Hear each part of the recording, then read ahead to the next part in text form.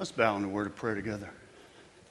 Our holy God, we praise you today. We thank you for this, a new day, full of opportunities, full of hope. God, I pray that you just use us, that we'd make a difference with the time you give us on this planet. God, we give you the praise, we give you the glory this day and every day. Open our hearts. In Christ's name we pray. Amen. There's a little verse in the Bible. It's kind of obscure. It's not talked about a whole lot. But the Apostle Paul, he's challenging a inexperienced leader by the name of Timothy. And every time I read it, I kind of laugh because I can remember early mentors of mine giving me similar advice. But he's trying to help him face the leadership challenges that he's going to face. In 2 Timothy 4:5, he writes, "But you, keep your head in all situations." Now that doesn't sound very spiritual, does it? I mean, it sounds practical to me. And I want us to memorize that. In fact, let's read this in unison. "But you, keep your head in all situations." There's a term used in the military. They talk about code red. It means that a situation exists or demands a full awareness, a preparedness to be ready at all times. And I think Paul is trying to get at that he's saying, keep your head in all situations, that there are going to be times that you're going to be challenged, you're going to be pressed. There are going to be times in your life when things are code red, that you have got to be aware of the conditions that exist, that you have to be prepared for all the situations that you're going to face, and that you always have to keep your head in those situations. I mean, there's an alternative to keeping your head, isn't there? And that's losing your head. I mean, it's a strange expression if you really think about it. But you can allow your impulses to take over instead of your mind. You can allow your anger to flow instead of keeping it in check. You can allow your appetite or your lust or your desires to take control, again, instead of keeping your head. You can let anxiety wreck your entire life. Allow insecurities to rob you instead of keeping your head. See, there's choice there. You know, last week we talked about Jesus was climbing a mount, that he was climbing the Mount of Olives, and that the incline that he faced, it was only 200 feet. So it wasn't much of a physical challenge, but emotionally and spiritually, this was Mount Everest that he was climbing. Because Jesus knew what awaited him at the top of that mount. He knew what God's redemptive plan was going to require of him. And Jesus was fully aware he only had a few hours left in this world. And so as Jesus is climbing, he's facing this mountain, but he's also facing a lot of aggravation, a lot of disappointment, injustice. And I think, as I read the scriptures, that it would have been really easy for Jesus to lose his head. But Jesus doesn't. He keeps his head. He keeps his mind. And the question I ask as I'm reading through it is, how is that possible? How is it possible when you read all that happened to Jesus in those last hours? I mean, we learned a few things last week about climbing mountains or climbing hills in our life that if you weren't here, I'd encourage you, go online, listen to the message. This is kind of part 2 today. But last week we left off, Jesus was in Gethsemane. He was in the garden. And Jesus had just confided in his 3 very closest friends, Peter, James, and John. He let them know what was going on. He let them take a peek at the anguish that he was going through and asked them to kind of shoulder it up with him. In fact, he asked them, he says, watch and pray with me. And Scripture 3 times records that Jesus come back from praying and he walked over and his friends are sleeping. Quite the friends, isn't it? You know, hey guys, you sleeping again? Come on. But this is where we kind of left off. Immediately following this, where Jesus finds his friends sleeping, we got a crowd that approaches Jesus. It's a mob, basically. And Judas steps out of the crowd to kiss Jesus. And that's to be a sign to the troops that this is the guy you want to arrest. And so I think this is a code red situation. Jesus has just been disappointed by his three closest friends. In Jesus' greatest time of need, they don't come through. They're tired. They're worn out. I think they had grieved themselves to just where there wasn't much left, and so they fell asleep. Now, another guy that Jesus had handpicked to be a disciple. Jesus had poured 3 years of his life into this guy. Judas, a friend, again, sells him out. I want you to put yourself in Jesus' shoes for a moment. What do you do in that moment? Because Jesus doesn't take a swing at Judas. He doesn't tear into him in front of everyone. He doesn't kick him to the curb. Doesn't do any of that. In fact, Scripture says, Jesus asks him, Judas, are you betraying the Son of Man with a kiss? Very simple question. See, no reprisal, no revenge, no outburst in that moment that a friend, think about it, a friend sells him out. People are rushing toward him. They're going to arrest him. But Jesus keeps his head. There's a calmness about him. But Peter, Peter freaks out. Peter, he loses his head. He grabs someone's sword. He's probably never had a sword in his hand before. And he grabs it and he just starts swinging at the soldiers that are trying to arrest Jesus. And I think about it. For 3 years, Jesus had taught his disciples about the virtue of nonviolence. I mean, you think about it, there were times he's like, guys, when you're in a situation, someone strikes you, you turn the other cheek. Never, ever, guys, whatever you do, do not return evil for evil. God wouldn't stand for it. You know, when your enemies mistreat you, guys, I want you to love them. That had been Jesus' drumbeat. 3 years, nonviolence, over and over and over. Jesus tried to drill that in. Peter forgets all that. Peter loses his head. He starts wielding a sword. He's swinging it. He slices off the ear of one of the soldiers or one of the servants that were approaching him. Jesus says, no more of this. You know, no more violence, no more swords. What are you doing, Peter? No more fighting. It all stops now. And he touches the man's ear and heals him. Friends, that's grace, isn't it? That's grace under pressure. That's a guy that's composed and is keeping his head in all situations. Now, this all happened in the Garden of Gethsemane. Jesus gets dragged from there to Jerusalem. He's going to get dragged from one court to another court because basically the religious leaders that had taken him from the garden, they're trying to find a court, any court, they don't care what court, but any court that will convict Jesus.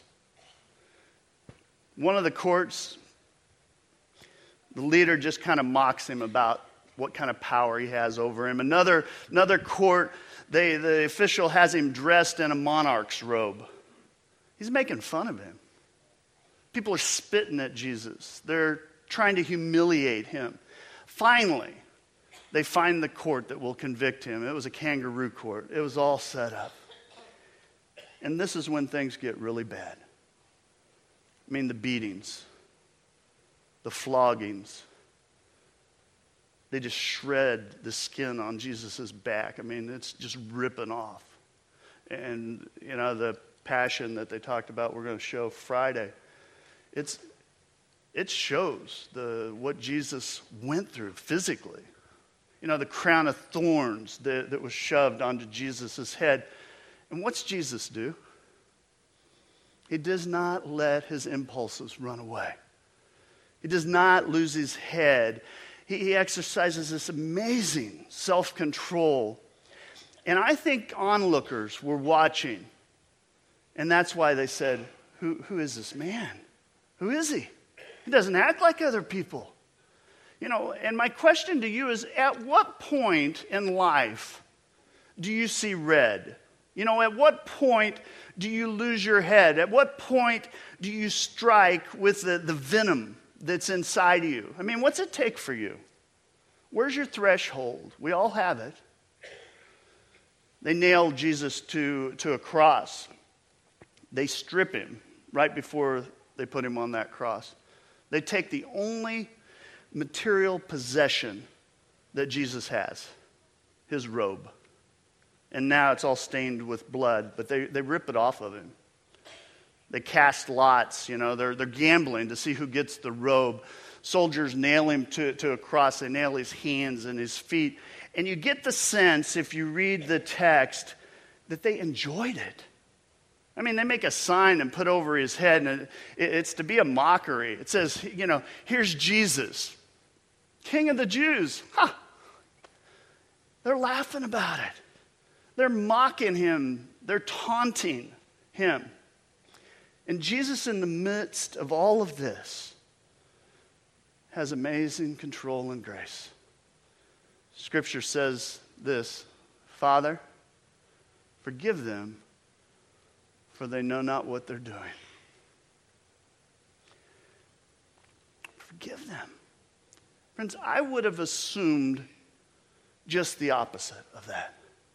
I would have assumed that they know exactly what they're doing. They like what they're doing. I'll be honest, if I had been Jesus, I'd probably called down a legion of angels and just had them slaughtered on the spot. But not Jesus. I mean, he is entirely in control. Whole different level. He's dying. He's got a thief on each side of him. One of them's hurling insults at him. And the other one's begging for mercy. And I find it interesting, these last moments of Jesus' life, even then, somebody wanted something from him. And Jesus keeps his head and he extends grace to that one. He's hanging there, looks down, sees his mom. I think Jesus got concerned in that moment. He got concerned that his mom wouldn't get the kind of care that he wanted her to have in the future. And so he says to John, he says, John, I want you to take care of my mom. I mean, even as he's dying, it's others first. Amazing, amazing presence of mind. Every time, as many times as I've read the Passion, it just blows my mind. And I think, how do you do that? How do you live with that kind of control? Now, I want to give you a hint. It is not merely by exerting some little bit of extra willpower. All right? In those high-stress moments, willpower, it may help you initially, but it will run out eventually. It will run out before the circumstances in your life settle down. I mean, when you're climbing mountains. Again, willpower's fine. It's a good thing. But there's a lot more to keep in your head than willpower or self-control, as we might talk about it. In fact, I think if you track back in Jesus' life, there's a verse where he was sharing with his disciples. It was something Jesus taught very early in his ministry. I think it zeroes in on a thing called spiritual development in our lives. It's something I believe every Christian ought to download it and ought to grasp it because it'll pay in high dividends. Jesus said this. He said, good people bring what? Good things out of good stored up in their heart. Good people bring good things out of the good stored up in their heart, and the evil people bring evil things out of the evil stored up in their heart. For out of the overflow of the heart, the mouth speaks. That verse, we ought to grasp and get our mind around, because I believe it's one of the most valuable things that we can have at our disposal when we're climbing mountains. You know, last week we had a lot of people that indicated that they were facing mountains or hills in their life, and we prayed for them. Some of you may have prayed for individuals you don't even know. But it was interesting because after the service, I'm talking to some of those folks, and I got some emails through the week. And people basically just said how meaningful it was to have this church pray for them. That it reminded them that they were not alone. That God's strength and power was available. That brothers and sisters were joining hands, so to speak, with them. But a lot of people climbing hills. You know, financial hills and medical hills and relational hills, vocational, all kinds of adversities. I heard about most of them. You know, sometimes the hills that we face, just the hill itself, it's daunting, isn't it? It's exhausting. It's faith stretching, some of the hills that you're on right now. You think about Jesus. He's climbing this hill, which would have been tough. I mean, because he knew what was at the top. But then he's got all these adversities, these aggravations, these added disappointments. Can you imagine? He's got all these complications. It's code red. It's code red. In those moments, I think we're tempted to lose our head. That we're tempted to follow our natural impulses. You know, that's it. I've had it. I'm not putting up with it anymore. And so we just let anger take over. We let frustration take over. And we start lashing out at our friends, our family, people around us, at the situation. We just lose our head. And I want to say, if you're a person of faith, if you're a Christ follower, if you have a relationship with God that Jesus Christ purchased for you, by the way, while you're climbing that hill, as you're facing those added complications, you need to know you've got a fuel source to draw from.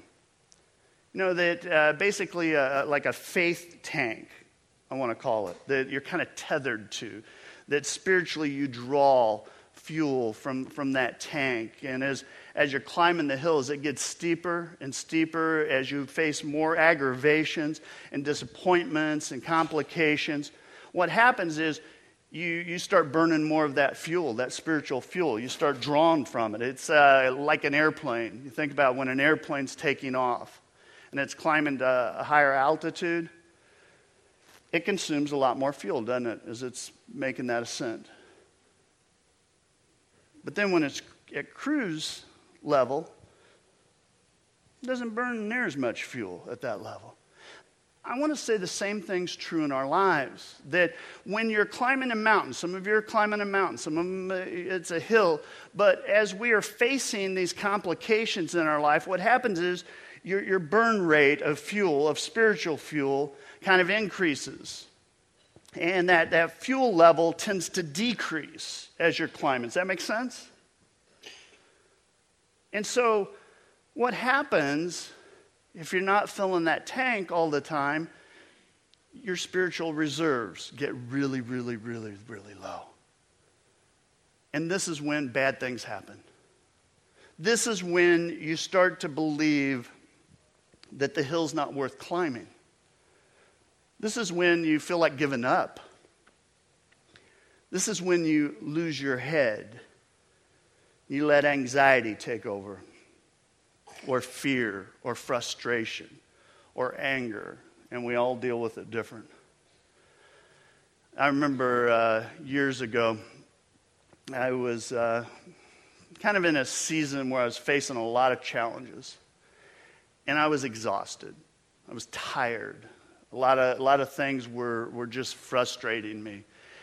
And my reserve in that spiritual tank is pretty low. And I remember just simple things, simple tasks just got the best of me, at least here. And this isn't a major hill, but I want to see if you can identify with this, because I just kind of hit that point where it's like, okay, what else can I deal with? And I remember I thought, I'll go do a simple thing. And so I had bought a couple little tyke basketball hoops, and I'd bought them for the church I was serving at the time. And so I got them out. I thought, this will be good. I can do a little physical labor. Started trying to put them together. Almost all the parts were gone out of the boxes. And so I thought, oh, good night. What am I going to do now? So I packed everything up. I headed back to the store with these. And I got there. Lines were crawling. I mean, they were everywhere. And I'm like, okay. So I'm sitting there, and I'm waiting. And waiting. 7, 8 minutes. Whole time, just thinking, okay, I need to get back to work. Told the guy, I'm like, I want to exchange these. It's missing a lot of parts. And he's like, well, go back and get what you need. So I head back to the back. There are none on the shelf. So I go on what I call a clerk search. Have you ever been on one of those? 4 or 5 minutes. I'm walking all over the place trying to find somebody to help me. Finally find a young man. And he says, I'll go to the back and see if we've got any. So he takes off, heads to the back. He's gone. And gone. And gone. You get the idea? Another clerk goes by. He goes, can I help you? I said, well, I don't know. There was a young man helping me. He went to the back. He's been gone probably 10 minutes. I don't know. And so I told him the situation. He goes, well, what's he look like? So I start describing. He goes, I think he's on break.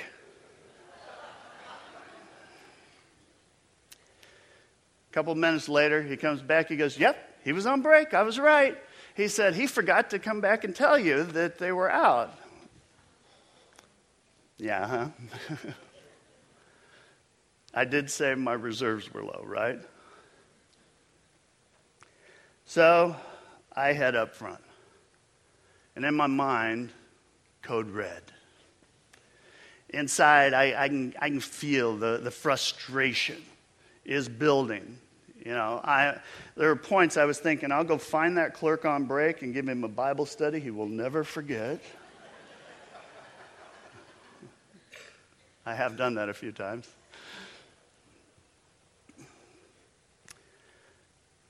Friends, little teaching point here. When life's code red, you have to be aware of when you're getting angry, when you've entered that code red zone. So I return up front.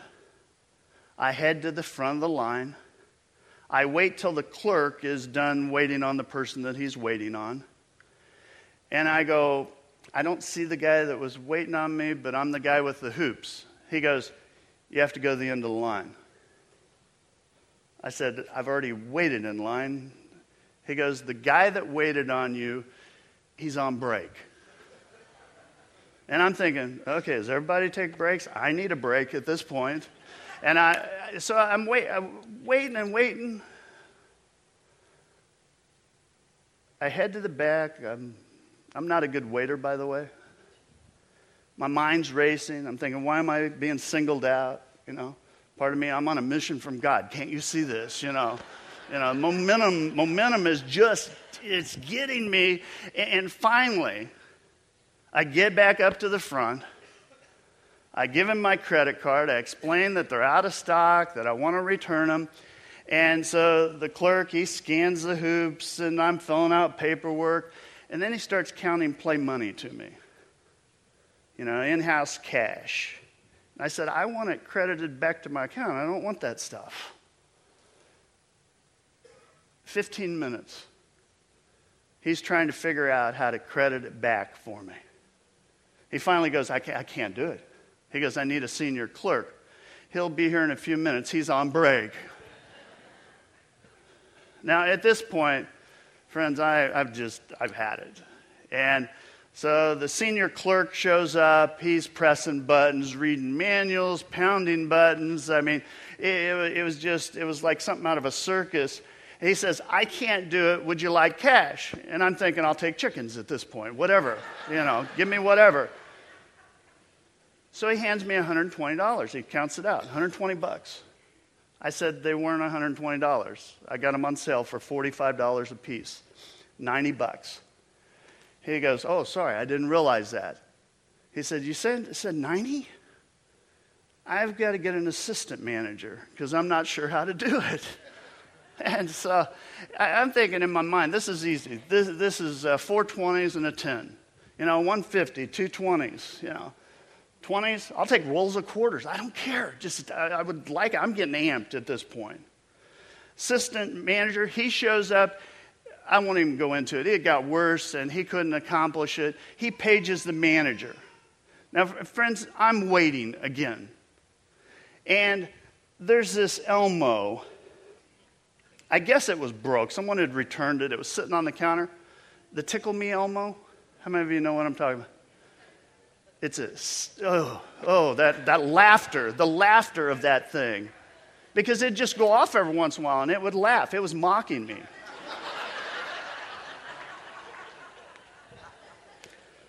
I wanted to rip Elmo's head off, cover the kid's ears. I mean, I'm like Peter. I'm going to flail with the sword. I'm thinking, what is wrong with me? I want to hurt Elmo. And friends, in that moment, I felt empty. And when I'm empty, I think bad things. I want to say bad things. And I want to do bad things. When I'm seeing red, not good. Now, there are several thoughts that hit me as I could see the manager heading my way. And I could kind of sense the Holy Spirit just saying, Damon, it's okay. It's not a big deal. Be God honoring. And as he walked up and I made eye contact, there was one thing that's very clear. I've talked about it a lot around here, that you will never look in the eyes of another person that doesn't matter to God. And I kept my cool. At least that day I did. Manager came over, filled him in, really filled him in on everything. He goes over to the adding machine, punches around. He goes, $120.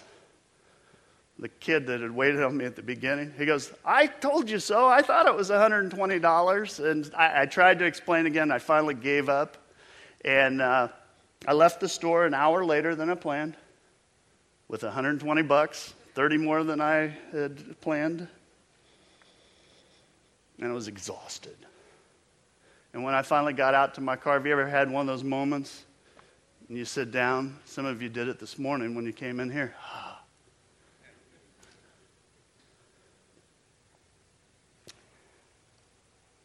Friends, I realized, and I have had that experience several times in my life, there was nothing left.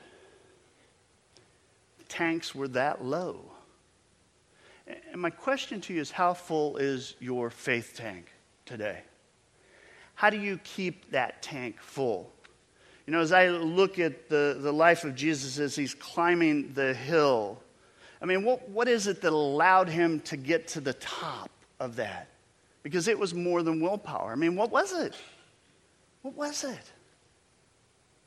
Well, I think it comes out of there's a little phrase when you read through the Gospels. It shows up time and time again. It says, and then Jesus withdrew and went to a quiet place. And you find it various ways. It says he withdrew from the crowd. He found a quiet place where it was just him and God. And in spiritual development language, it's called solitude. Solitude, it's merely carving out time and space in your day where you can speak to God and God can speak to you. And I am convinced that we do not practice solitude very often. And I think part of it is when we get alone, if something doesn't happen right away, we don't hear something, sense something, that we really get impatient. And so we're not really confident that God will speak to us. So what we do right away is we just move back into a very busy place. Jesus had solitude as part of the rhythm of his life. He carved out time regularly to speak with God, to talk to God, to allow God to speak into his life. There are other times you find Jesus filling the tanks because he's studying. He's teaching Scripture. He's allowing God to speak through Scripture, to provide guidance in his life, to speak to his heart.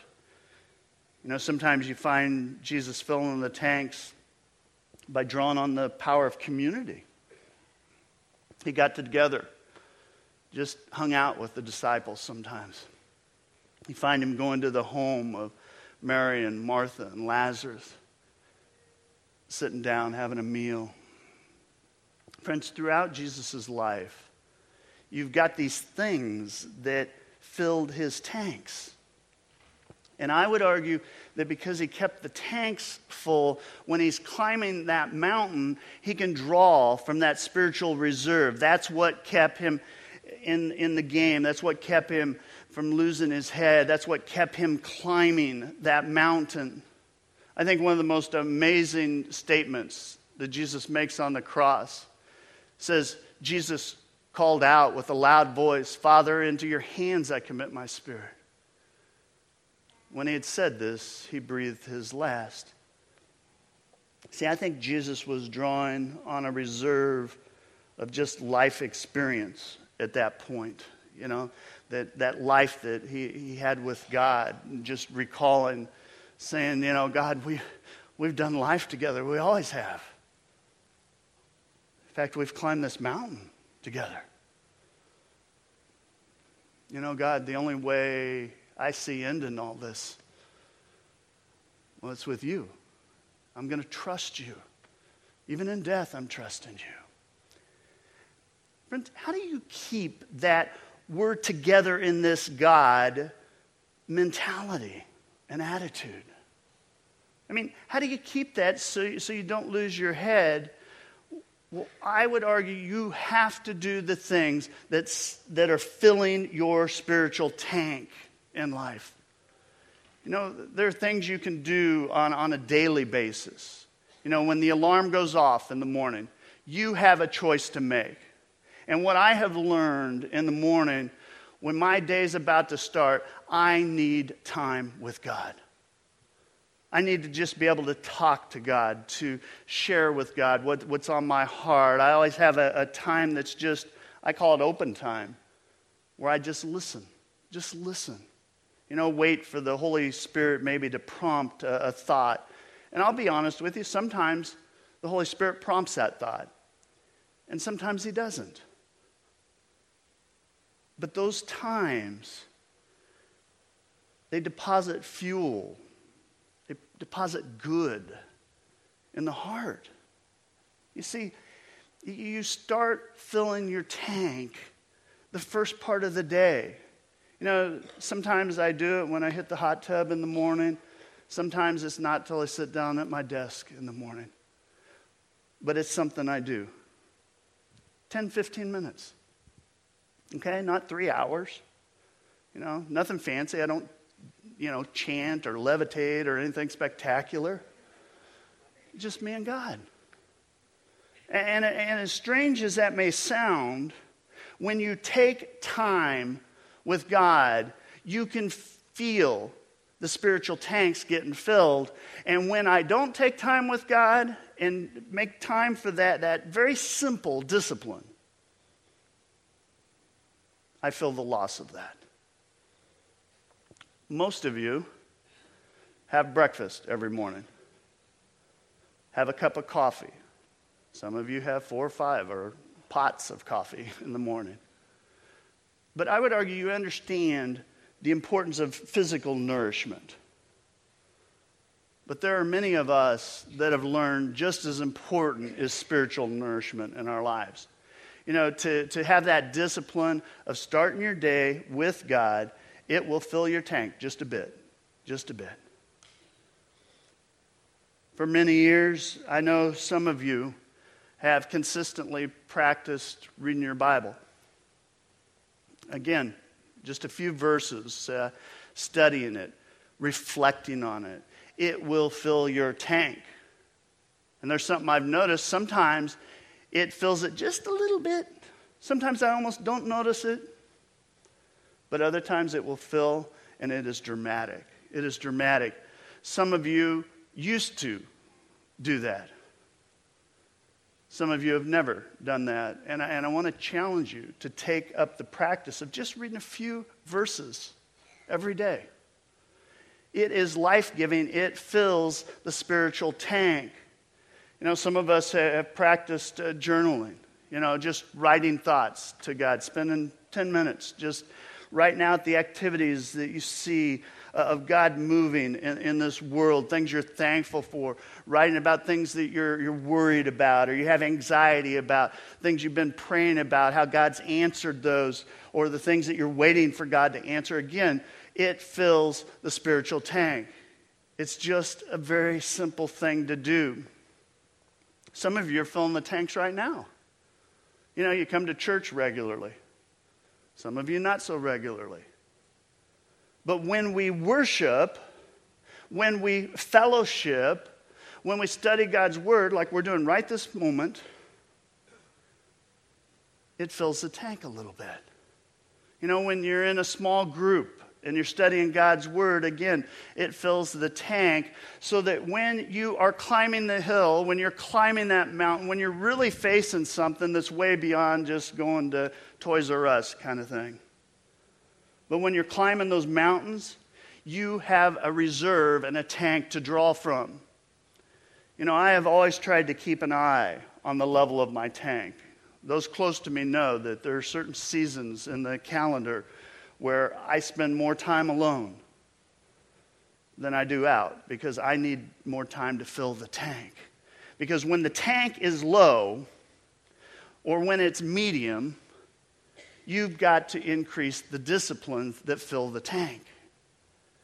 Probably one of the most important things that I believe I can teach someone about walking with God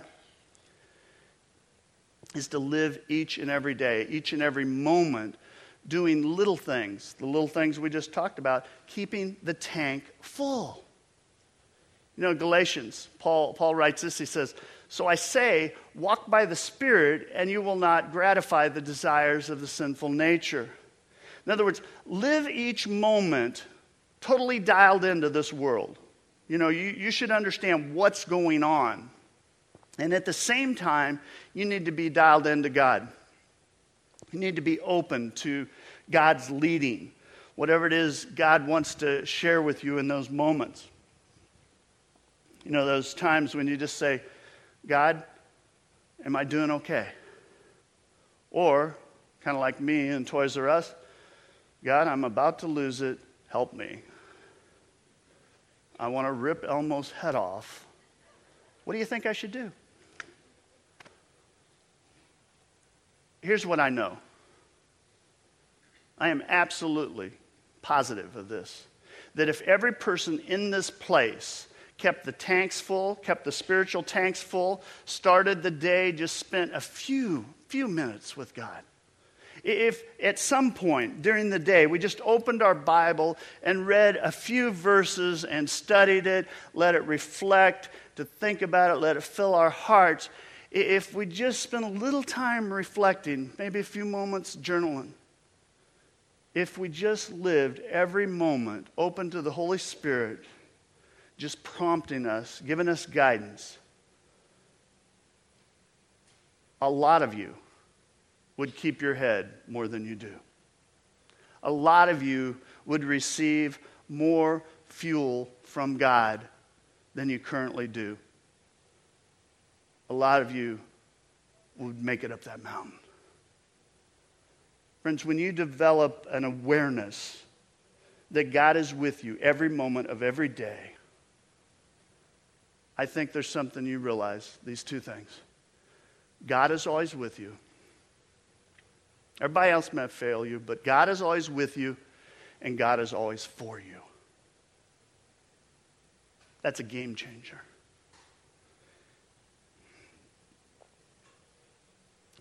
Christ followers,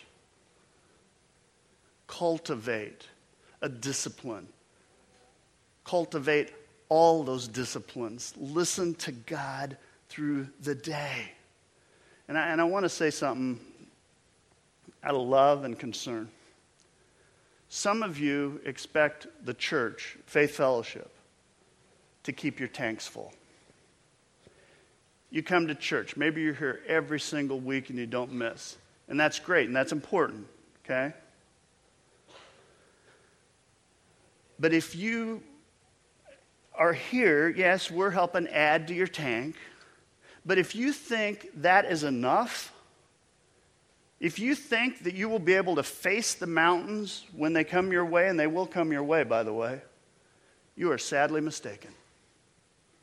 It is not wise, and it is not biblical. The church was never designed to do it all for you. There are some paths in our lives, some paths in our spiritual growth and development that are your responsibility. And friends, when you do your part, God will flow His love into your life and His truth into your life and His power and strength. He'll give you patience. He'll put it into your life. I mean, it's a biblical concept, that we are to integrate patterns in our life, that we are to integrate God with those patterns and with those rhythms and with those practices so that part of our day, if we give it to God, God will be loving us and guiding us and strengthening us and filling us up, keeping those tanks full, so that when life's ordinary, like the day in Toys R Us, God will help you through it. And when life gets really complicated and serious, God's with you. When you're facing little hills or mountains, you will be able to keep your head in the game in all situations. Do you know God will never give you a hill or mountain that you can't climb? It's just a fact. If you do what you need to do to keep the tanks full. Let's bow in a word of prayer together. God, I pray that I know there are people, the mountain they're on right now, it's pretty serious. And God, I also know that all of us, there's a day coming